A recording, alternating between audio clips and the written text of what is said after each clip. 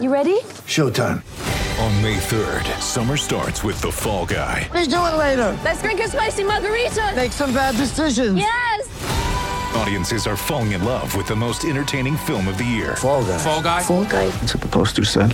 See Ryan Gosling and Emily Blunt in the movie critics say exists to make you happy. Trying to make it out? Nope. Because I don't either. It's not what I'm into right now. What are you into? Talking. Yeah. The Fall Guy. Only in theaters May 3rd. Rated PG-13. Get ready for the greatest roast of all time. The Roast of Tom Brady. A Netflix live event happening May 5th. Hosted by Kevin Hart. The 7-time world champion gets his cleats held to the fire by famous friends and frenemies on an unforgettable night where everything is fair game. Tune in on May 5th at 5 p.m. Pacific time for the Roast of Tom Brady. Live only on Netflix. I think we were the first team, Grant, to lock reporters out, and now it's common practice, to keep the reporter and media out of practices, and to the point where they would take newspapers. We were playing at Oakland University, and they would cover the little slat windows that looked into the gym, because there was probably, I'll bet we had 4 or 5 fights throughout the year in practice, and Chuck didn't want that discussed and talked about in newspapers.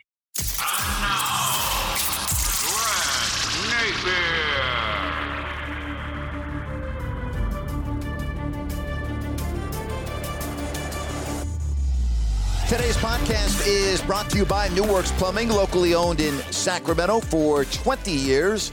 Leak detection, water line repair, bathroom plumbing. New Works Plumbing is a full-service plumbing solution. And folks, no matter how small or how large your plumbing problem, trust me, they've got a fix for you. I have loved the emails I have received over the last few months thanking me for talking about New Works Plumbing on my podcast, complimenting their service. Love seeing those type of responses. Keep it up. Good job right there. I love talking about New Works Plumbing. And remember that their expert technicians are available to you 24/7 for all of your plumbing needs. Just go to newworksplumbing.com, NEWWRXplumbing.com. My guest on today's podcast is pretty much the guy that you want to talk to if you want to know what's going on in the world of sports in the city of Denver. Not only was he a longtime NBA player, over a decade, and has been doing the Denver Nuggets on TV for years, but he also was the color analyst for the Denver Broncos for 9 years. He's got a radio show in Denver. He's always been one of my favorite guys to have on the radio when I was doing the show back in Sacramento. It's a pleasure to welcome to the show Scott Hastings. Scott, how are you?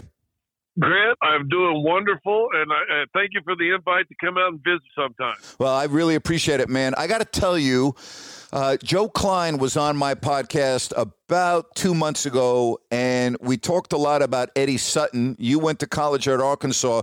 What impact did he have on your life? He was a father figure, to be honest with you. He was the first coach I ever saw, and you know, I came from high school, and I had a really good high school coach too, so I'm not putting him down. But the first guy I ever saw that commanded a huddle and could instill confidence in the minds of a handful of kids, and just change the mood, you know, get fear out and all that different stuff. And then, you know, he became, as I said, a father figure. You know, listen, when you're in college, you're screwing up all the time, but he's one of those guys you just didn't ever want to disappoint. And he was amazing, came to my wedding. You know, he would call and check in when I would go back, you know, through the years. He'd always sit down with you and go over things with you. He was just a great man. I was fortunate to play with him. I'm sorry that the Basketball Hall of Fame people waited as long as they did to get him in, because I sure wish he could have been able to walk up on that stage and receive that honor. You grew up in Kansas. Did you ever have aspirations and dreams of playing for the Jayhawks, and what made you go to Arkansas? My whole life, I grew up a Kansas Jayhawk fan and always wanted to go there. And even going into my senior year, you know, was hoping to be able to be a Kansas Jayhawk. it's interesting. The guy that coached basketball against me in high school my junior year, and I played tennis also, and he was also the head tennis coach at Pittsburgh High School, told me at a tennis tournament in the spring, he said, "Hey, I'm going to go to Arkansas. I'm going to be an assistant coach on their staff. I'm going to tell them about you." And I say, "Appreciate it." You know, and I'd seen Arkansas. I'd heard of Arkansas. I think that was the year they'd lost to Cornbread Maxwell in that great NCAA game, and Maxwell just went absolutely crazy. So going to my senior year, and back then you had timelines when you could get letters and be recruited and stuff. And sure enough, the first day that you could start getting calls and letters, my first contact was with the University of Arkansas. So I watched them that year and became fans. It was the great Sports Illustrated cover season where Sidney Moncrief's dunking on the University of Texas, and it says "High on the Hogs." They end up going all the way to the Final Four. That was the year that Arkansas beat OU in the Orange Bowl and just blew them out. Roland Sales rushed for 200 yards. So all these positive things were kind of floating around Arkansas, but still held out to Kansas, and Kansas would call and do their letters. But I was on, I don't know if a call or something, and I can't remember the guy's name now, but it was a guy that was Darnell Valentine's high school coach, and they brought him up to Kansas to make sure Darnell was going to go there. He says, "You know, Scott, we got 4 scholarships this year, and we're recruiting this guy from California and this guy from New York and this guy." He said, "We got 4 scholarships. Right now, you're our 5th choice. So if one of these guys turn us down, we'd love to have you." Well, and I'm like, that's probably the first time in sports I had my feelings hurt, because I went on, we won the state championship. I was the MVP of the state tournament. I was the Kansas State Player of the Year. I was all-state with all the newspapers and all that stuff. And here's the school that I, probably would have crawled to. Right. Tell me I'm their 5th or 4th choice. The good news to the story, the day I was signing my letter of intent, they called and wanted me to come up for my official visit because they wanted to sign me. And my father-in-law at the time, who was a 2-sport letterman, he was soon to be my father-in-law, who was a 2-sport letterman and actually played for Fog Allen at Kansas. They called him and said, "Hey, we want to get Scott up here and offer him." He said, "Well, you got about 10 minutes because Eddie Sutton's in town." The ending of the story goes, my freshman year, our first NCAA tournament game, we played Weber State in Allen Fieldhouse. Oh, wow. Yeah, and I was a freshman, and I was starting for Arkansas, who had been in the Final Four the year before, got to the Sweet 16 and or actually the Elite 8 that year.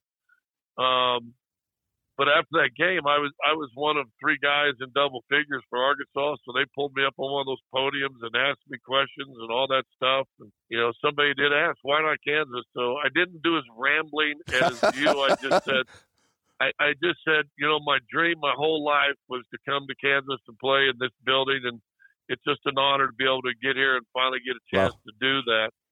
Boy, you should have seen the local newspapers the next day and the heat. And you remember Bob Hill, right? Sure, remember of course. Yes, guy? yes. I was in L.A., and he pulls up a stop sign and goes, "Hey," or it's Dallas actually. He goes, "Hey, what are you doing?" We start talking. He goes, "I still get crap. I was the guy. They started making noise about you, so I came and saw you." And Lafayette Norwood was the coach. Lafayette had come back and said, "You can't play." I came back from the state tournament and said, "We got to sign this guy." So that's the moral of the story and where it all goes. Phenomenal story. You started your NBA career in New York, and then you are on the Detroit Pistons, Scott, in 1990. You win a championship. I say Chuck Daly. You say what? Greatest coach I ever played for in the pros, by far. A funny guy that unless you really knew him, you didn't realize how funny he was. I would call him a friend, and probably gave me one of the greatest compliments in my life as a pro, because I became a journeyman and, just trying to hang in. And you remember that era, Grant. That was, set hard screens and don't let anybody get layups. Sure. And he was just amazing. I still use stuff as a broadcaster today of things he said and things Eddie Sutton said too, to be honest with you. He was an amazing man. He was I'll tell you two quick stories on him you'll like, because you remember how he dressed, right? Sure. He was always competing with Pat Riley for. And back then, the media gave out the best dressed coach. That's right. Remember that? Yes. And he was always competing with Pat. And he came out one day, and I'm standing by him and waiting for the game to start. And he looked at me, and he's got this suit. He said, "See this?" I go, "Yeah." He said, "Versace." I said, "Yeah." He said, "But it's not the suit." He pulls the thing. He's got a gold watch on one arm, a little gold ring on a finger. He's got a gold chain. He goes, "It's the accessories that make the outfit." How about that? How about that? So that's one. Yep. Two, I was in charge one time. He slipped on new leather shoes and he forgot to scuff up. Slipped on the floor during a game, ripped his pants from belt to zipper. And I had one of the assistant coaches. You remember Brendan Cerf. Mm-hmm. So Brendan comes to me and goes, "Hey, Chuck ripped his pants. So every time out, take your towel and put it behind him so the cameras don't get a shot." So I had a job one entire game to hold it. And you can see it. I remember somebody showed me a picture of a game, and for some reason, it was that game, and I'm standing there, and I got this towel held out, long white towel held out, down to the floor and up, right behind the towel. He goes, "What are you doing with that towel?" And I had to tell that story. Oh, that's beautiful. Last story I'll tell you with Chuck. We go to Miami, and we have a day off, and the Pistons took care of me, man. We played Miami on Tuesday. We went on Sunday. And I had met, because I played the Miami Heat, I had met Ray Floyd, so I gave Ray a call, and I said, "Hey, Chuck would love to play golf," and blah, blah, blah. And so Ray had us out to his golf course, at a really exclusive golf course there in Miami. And we're sitting up on the first tee, about ready to tee off, and Chuck's got, and you know golf, Grant. You've done all those tournaments, played, and all this. He's got maybe one of the nicest golf shirts I have ever seen in my entire life. And he comes in and goes, "Scott, come here." And it's me, Scott, Ray Floyd, and I don't even know who else we had with him. Right. And he goes, "Feel this." And so I'm feeling his sleeve, and he goes, "Silk." That's beautiful. I'm like, "Silk? Who plays with a silk golf shirt?" Hey, well, it's funny when you talked about that award for Best Dressed, because we always used to kid Jerry Reynolds that not only would he not win Best Dressed, but he would be voted as the worst. It was him and Doug Moe were the two worst dressed coaches. Doug Moe, right? Hey, that is funny. That brings back great memories. That year, the Pistons were defending their championship. And the series, I believe it was the Eastern Conference Finals, if I'm not mistaken, the Bulls, and that went 7 games. Leading up to that Game 7, what do you remember the most? How contentious, how physical, how neither team could win on the other's floor. And it was like that kind of during the season. I think it was that year they may have blown us out on Christmas. But half the team, the guys that played, decided they weren't going to fly in on Christmas Eve, and they were going to spend Christmas with their family. As before the 27 games on Christmas Day thing took off. But it was hard, it was contentious, it was physical, and I remember going into that Game 7, and it was actually my 30th birthday. Was Game 7? It was June 3rd, 1990, and man, I've been around a lot of exciting places, and including the finals, both in Detroit and Portland. There wasn't as much emotion as there was in that Game 7 at the Palace in Auburn Hills. It was war, the closest thing to war in a basketball game, right? What was it like for you as a member of that team last year watching The Last Dance, and there was so much about the rivalry of the Bulls and the Pistons? That had to be pretty interesting from your perspective. It was, and I give Michael credit for this because, ESPN did a 30 for 30 called The Bad Boys, and he actually, I believe, appeared on it where guys like Magic and Larry Bird refused to. So it was interesting to watch from their point of view of what they had to do and how they had to, get bigger and stronger and all that different stuff, which I think they did.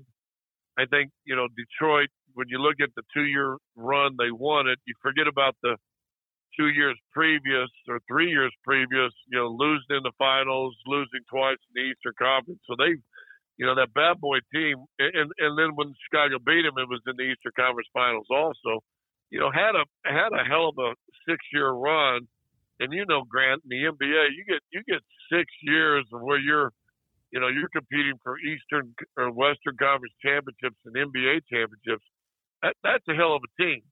Now, I don't think they'll ever get the credit due because of how they did it.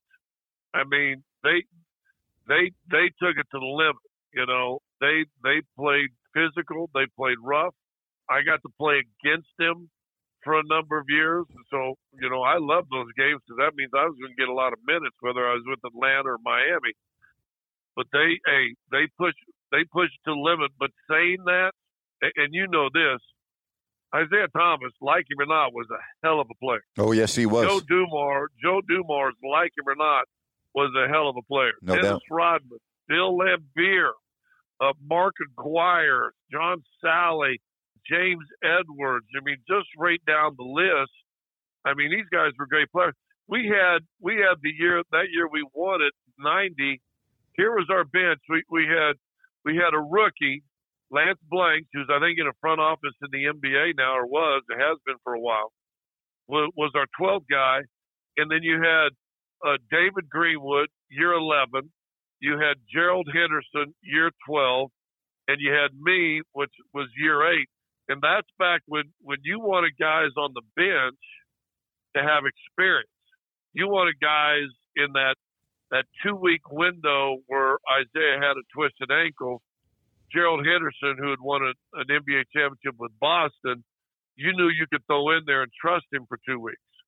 Nowadays, you can't do that. It's all young guys, and it's very rarely do you see a team lose a star player for 2 or 3 weeks, and it just doesn't go down the toilet. So that was the fun thing about that is, you had the 8 guys that played a lot, then you had 3 guys that were veteran, experienced NBA guys. So it was a fun year, to be honest with you. Scott, what was it like practicing against Bill Laimbeer and Dennis Rodman every day?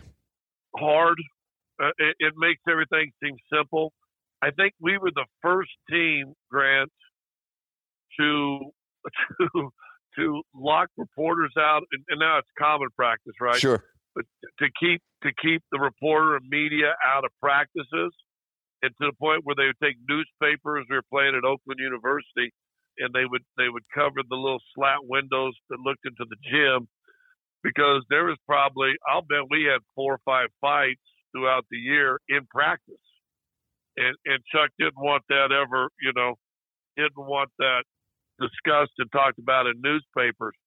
So one year, I think David Greenwood and I had a bet, and I don't remember if it was a standing bet every practice, but I know we had one for at least one practice, that whoever could F Laimbeer up the most, the other guy had to buy lunch. So that answers how the practices were. And that's the least amount I practiced in my 11 years in the NBA was that year, because everybody's veteran. But when we did practice, I mean, it was Chicago versus Detroit. I mean, it was hard, physical. I mean, I bet you I saw at least a dozen fights, between teammates. And then you go out and have a beer with the guy or have fun, and everything was cool. But man, it was a team loaded with alpha dogs, led by Isaiah. I mean, he was still the ultimate, but there wasn't many other guys that wasn't going to challenge him back. I mean, I've seen guys get on Lamb, get on Isaiah get on Joe get on Dennis get on Sal. I mean, that was the ultimate peer pressure in a real positive manner. You ended your NBA career in Denver. Were you thinking of life after basketball? Were you thinking of broadcasting? And what was your big break to get into that market and start your broadcasting career? Well, I always wanted to coach, and I thought I was going to be a coach. And now, having been around the NBA for 39 years, I still want to be a coach. I mean, I still think if somebody would take a chance, I'd be pretty good. I coached high school basketball. I coached AAU basketball to try to scratch that itch for a while. So I thought I was going to be a coach. And I got offered to play, and you know, you sit back in hindsight and maybe, I mean, I could have played, granted, another 2 or 3 years. My body was fine. I was healthy. But I didn't want to play, move a family and, you know, play 1 year here and maybe 1 year here and all that. Cleveland offered me early on, the Nuggets, Tim Leiweke, the president, said, hey, we're going to start a radio station and we'd like to be, you can do TV and do color. And I'm thinking, well, this way I can stay close to the team, and when a coaching position opens up, maybe someone will pull me in. Cleveland offered me to come, as Mike Patel told me, I need somebody to beat up on Doherty in practice and make him tougher. And I didn't, but Tim Kempton did. The funny thing, they were going to put a big minutes clause in my contract if I played X number of minutes, which, you know, at the time Brad Doherty was so good, there was no way I was going to ever get that minute clause. And then he gets hurt in game 1 or 2, tears his ACL or Achilles. Remember that? And, sure. And Kempton ended up getting that big bonus. And I always got to go out to dinner with him so he can buy. But and then Orlando called at Christmas time, and I'm like thinking, damn, I lived in Detroit, didn't really want to go back and live in Cleveland. If Orlando would have called in the summer, I probably would have gone to Orlando right away. But I was tired of moving. Tim Leiweke offered an opportunity.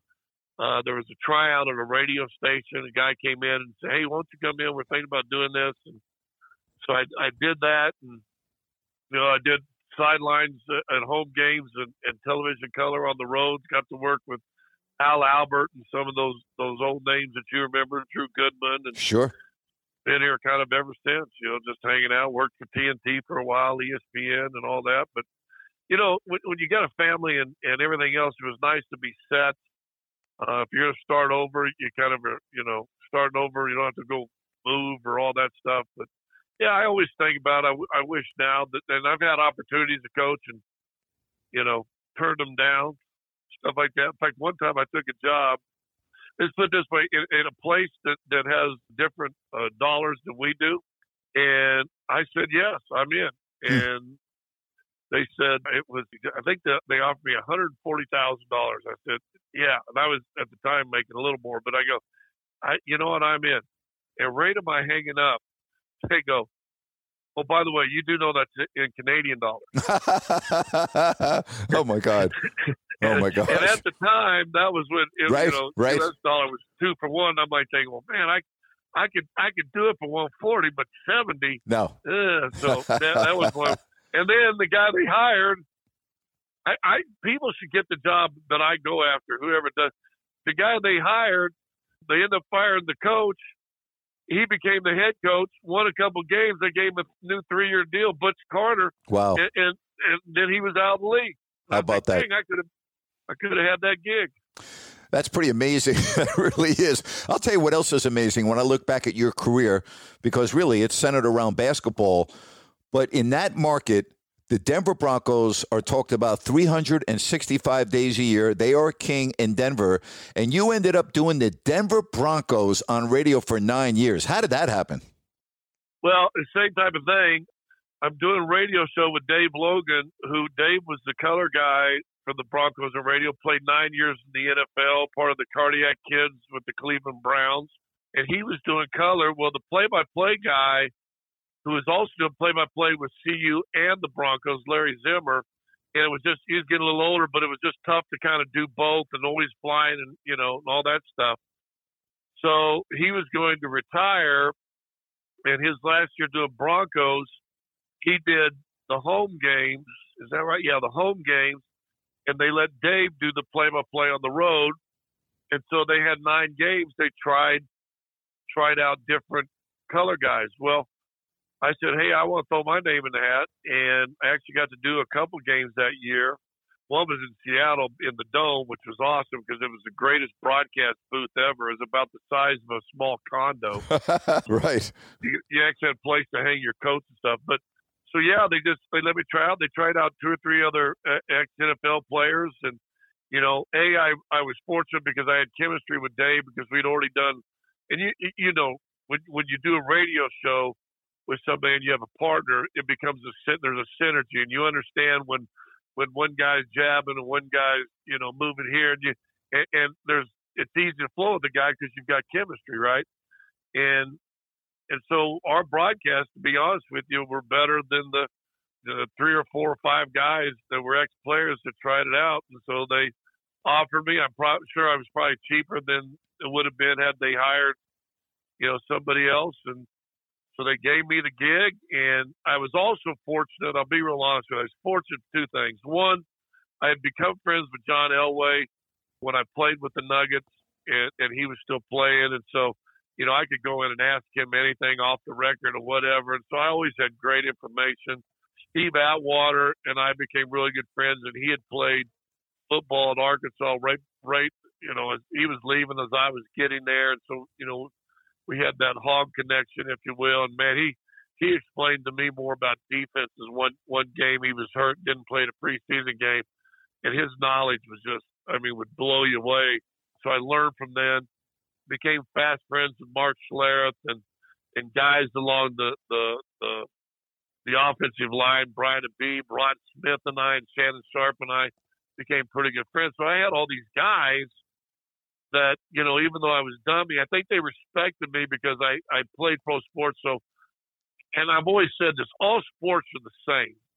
The X's and O's change, but all sports are the same. Everything that an NFL player goes through, an NBA player is going through, and a Major League Baseball player going through, and an NHL guy going through, as far as away from the ice and fighting confidence and in slumps and struggling with this and personal life, is it overflowing? There's a lot more similarities to sport. We just see as fans the X's and O's. The hit and run's different than the give and go. And so I learned the X's and O's from, basically Hall of Fame type players, to be honest with you, looking at it now. I learned more about that game. And then I tried to entertain. The greatest piece of advice I ever got was don't overstate the obvious. And so I kind of brought a fanboy / understanding of what athletes go through. And then as I progressed, I learned the game, and it became what it was. And I stopped doing it because it was offered, and I was still doing the Nugget stuff too at that time. And during football season, I do mostly home games, but there was games on Sundays where I did a 2:00 Bronco game and then drove across the street to McNichols and did a 7:00 Nuggets game that night. That was fun. Yeah, you say don't overstate the obvious. So this may fall right into that category. Did the Nuggets season end this year for all intents and purposes with the injury to Jamal Murray? In hindsight, Grant, probably. But I will say this, and if you go back to when that happened to when they finally lost, Nikola Jokic was brilliant. And he kept everybody involved. Michael Porter Jr., stepped up, and I think the last 18, 19 games is averaging over 20. And he was brilliant. He really was, and deserved to be the MVP, if nothing more, maybe that last, 5 weeks without Jamal Murray. But then all of a sudden, what catches up with you, which I'll be honest with you, Grant, I was surprised they beat Portland in that first round because no Jamal Murray. But there was just enough, I guess, familiarity. That Portland had knocked them out of the playoffs 2 years ago. You just played them late in the year. The games were always intense, and so there was this focus when that series happened that wasn't there with Phoenix, which they hadn't seen since January. All the guys, everybody loves CP3. And all of a sudden, the guy that, Michael Porter, who's young, got a lesson in Portland because his game started slipping in Portland.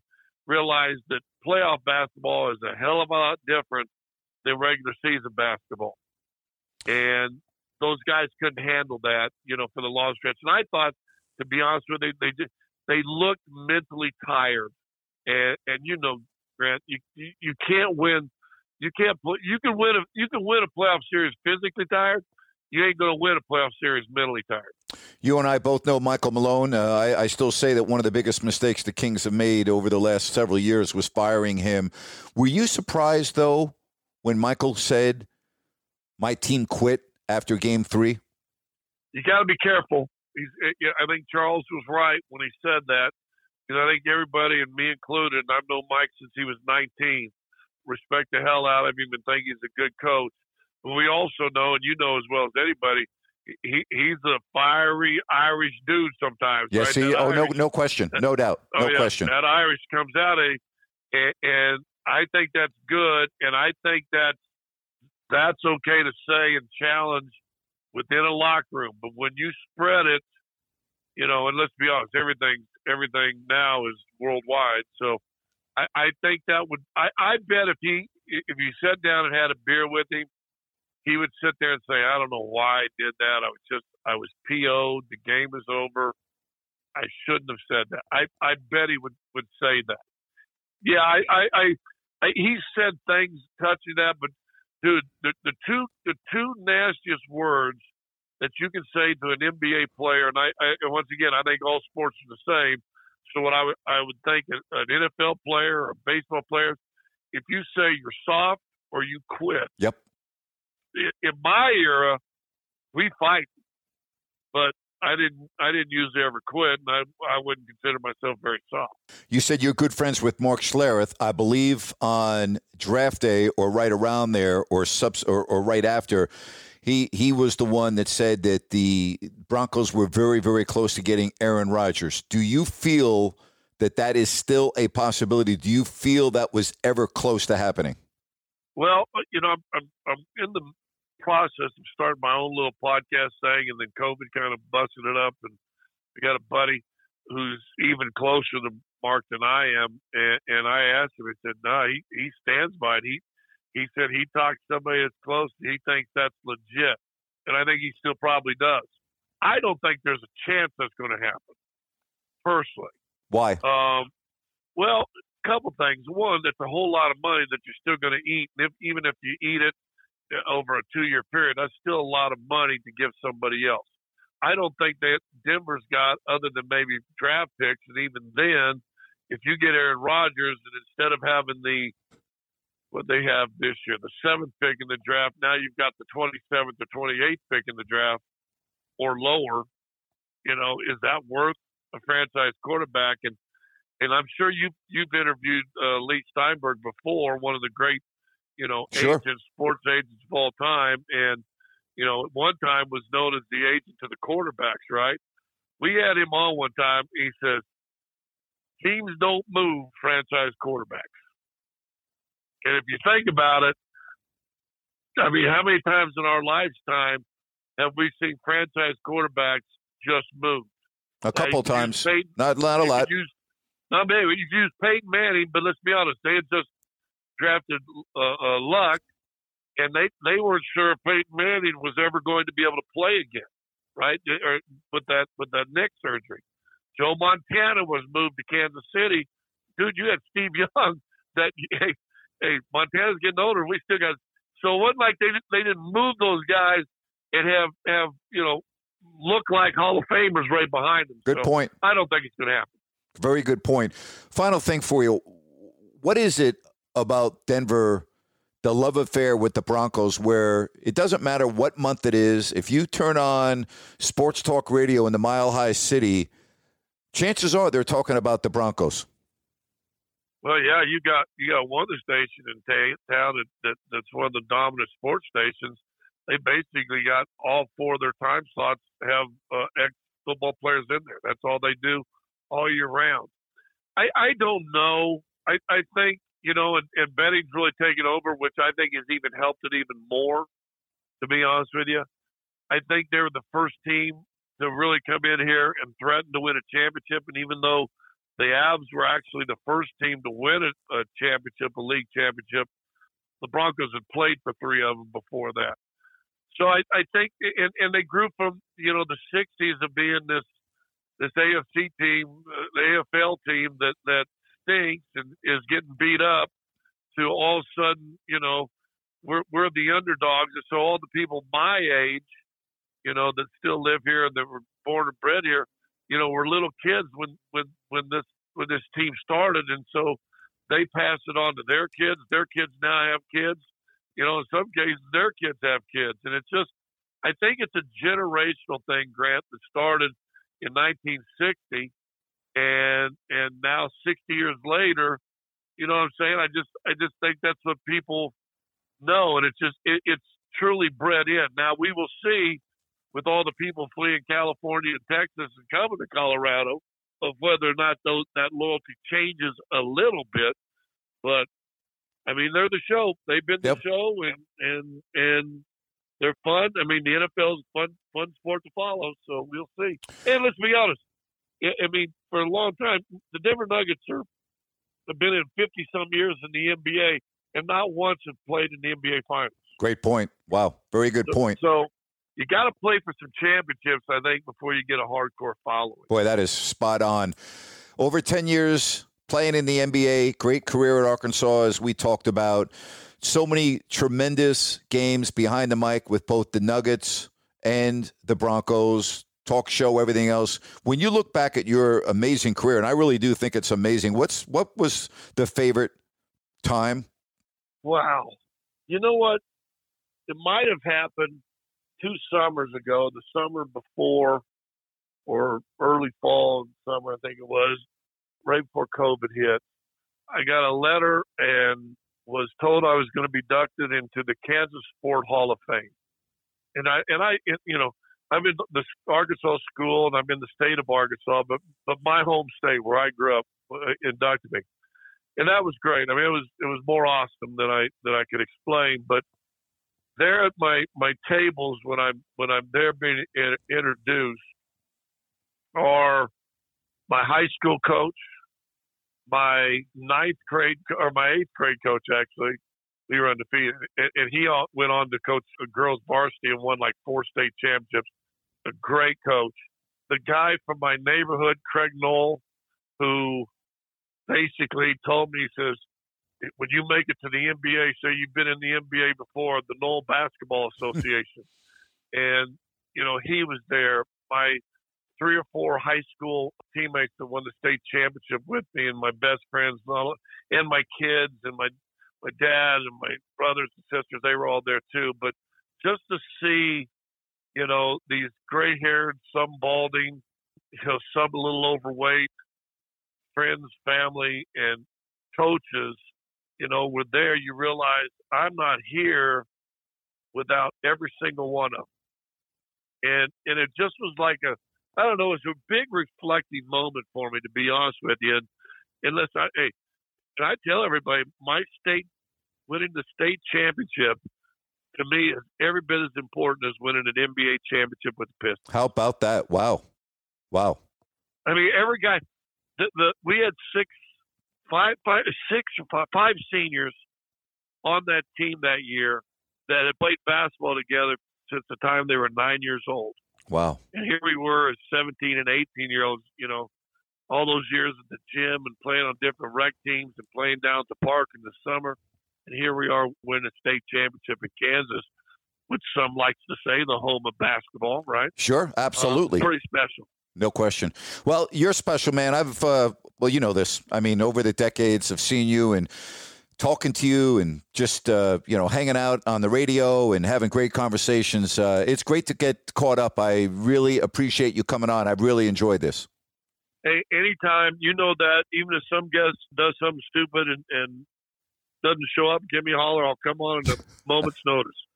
Let's get to some questions thanks to Crowd Ultra. Just go to crowdultra.com, sign up, and it takes about a minute. Maybe I'll answer your question right here on my podcast. Josh wants to know, what do you miss about living in Sacramento? First and foremost, I miss my 2 boys. They're doing great, but I miss them. My youngest lives in Chico. My oldest lives in Sacramento. So that, and, again, I have a lot of friends. I lived there for 33 years. So the thing I miss the most, the people, without question. Pat wants to know, do you think any NFL or NBA players will get cut for not getting the vaccine? No, they will not get cut.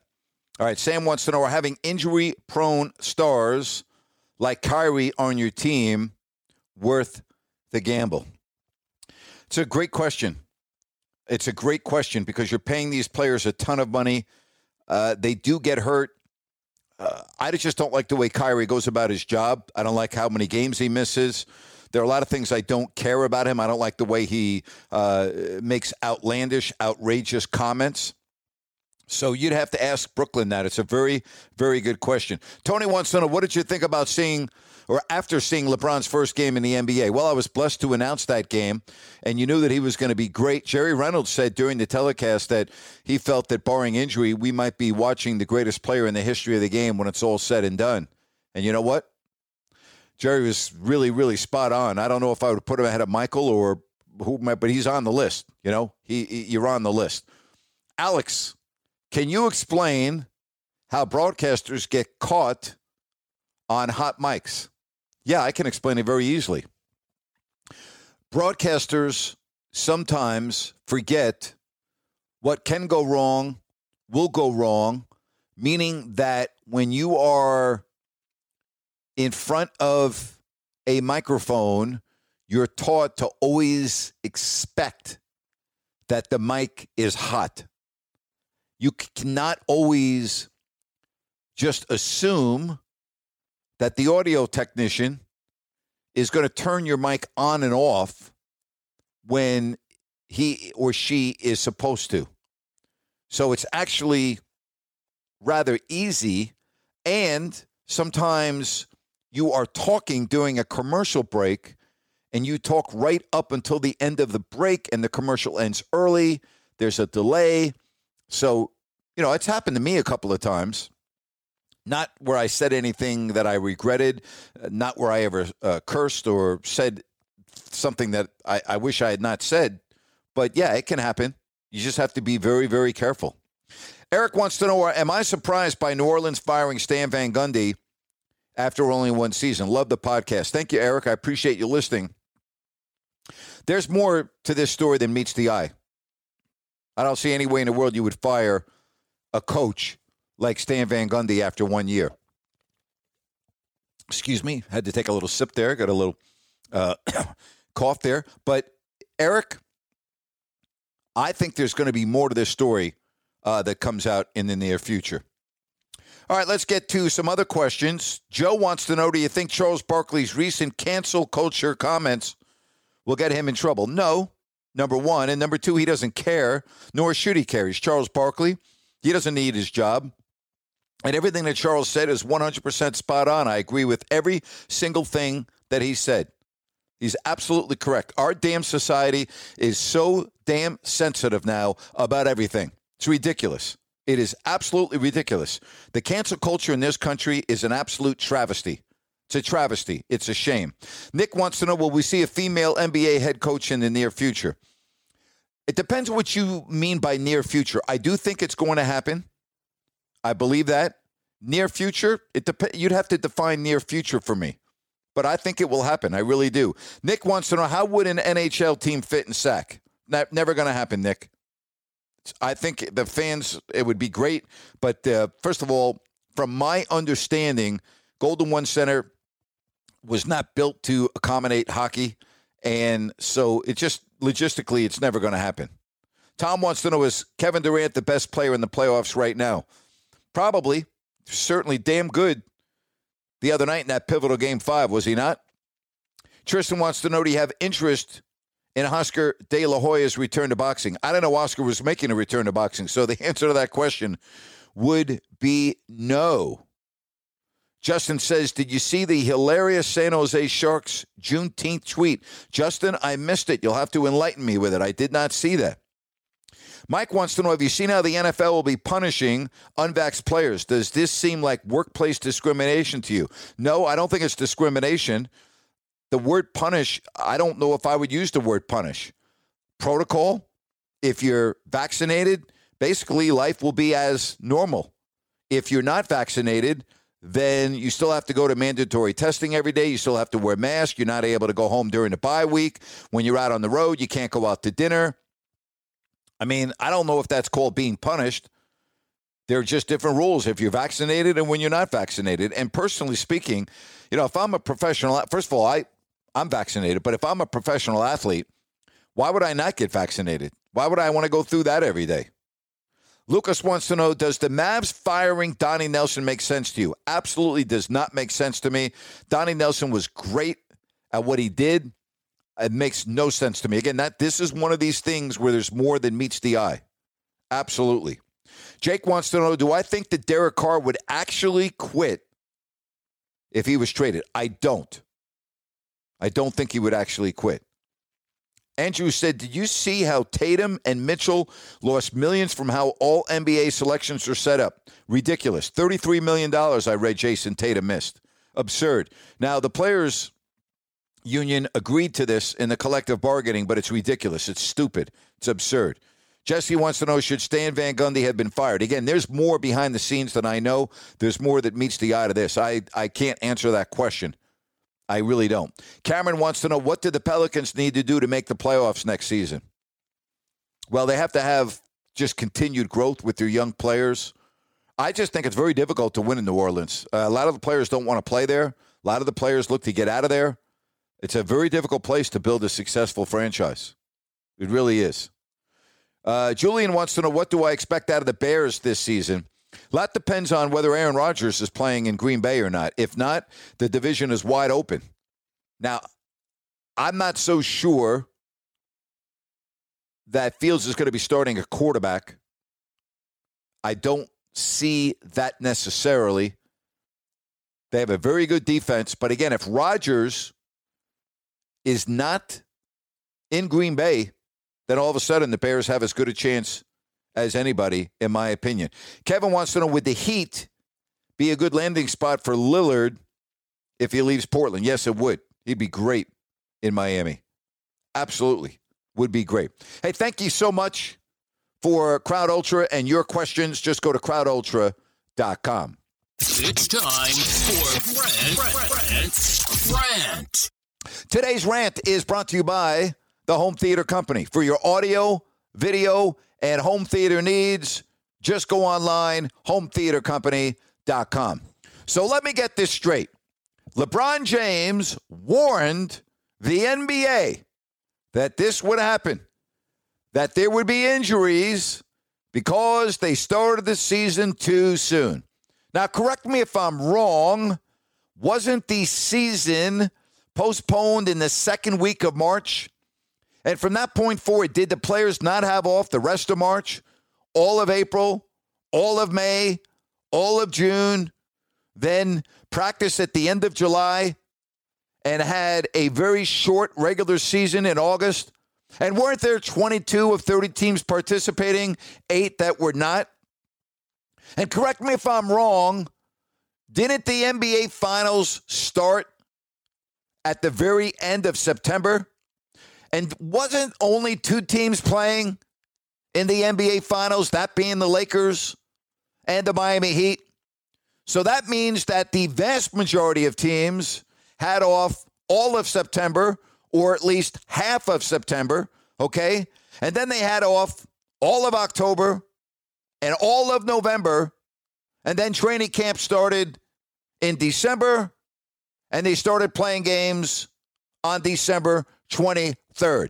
So LeBron James is telling me that the quote-unquote best athletes in the world were injured because having off most of September, all of October, and all of November is not enough for the human body. Well, if that's true, then why the hell are we sending our NBA players to participate in the Olympics every 4 years, and this summer in Japan? How about that, LeBron? I haven't heard you complain about that before. Didn't hear you complaining when you played on Team USA. Didn't hear you complaining when your colleagues wanted to play in the NBA. Funny, I don't ever recall you complaining when a vast majority, I shouldn't say vast majority, but a lot of players play in the world competition over in Europe. Many of the European players play year-round.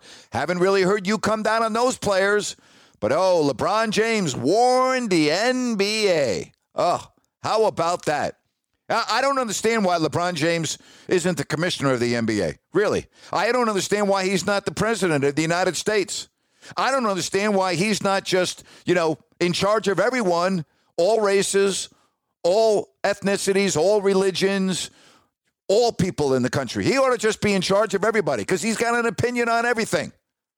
Explain to me, would you please, how the best conditioned athletes in the world, quote unquote, can have off that much time, start a season at the end of December, and now all of a sudden they're going to be injury prone. But it's okay to play in the Olympics. It's okay to play in Europe in the summer. All of that is okay. But oh no, LeBron James warned the NBA that they were starting the season too long. But again, LeBron seems to forget that it was only his team and one other that played in October. No other teams played in October. What a bunch of crap. What a bunch of nonsense. LeBron James, shut the hell up for once, would you please? And that's my rant for today. That's my podcast for today. Hey, do me a favor, if you listen particularly via Apple Podcasts, do me a favor and rate it, would you please? It would mean a lot to me. And don't forget to check out my video rants over on YouTube. And for you dads out there, happy Father's Day. I hope you have a fabulous day on Sunday. And thank you for everything that you do. And thank you so much for listening to If You Don't Like That with Grant Napier.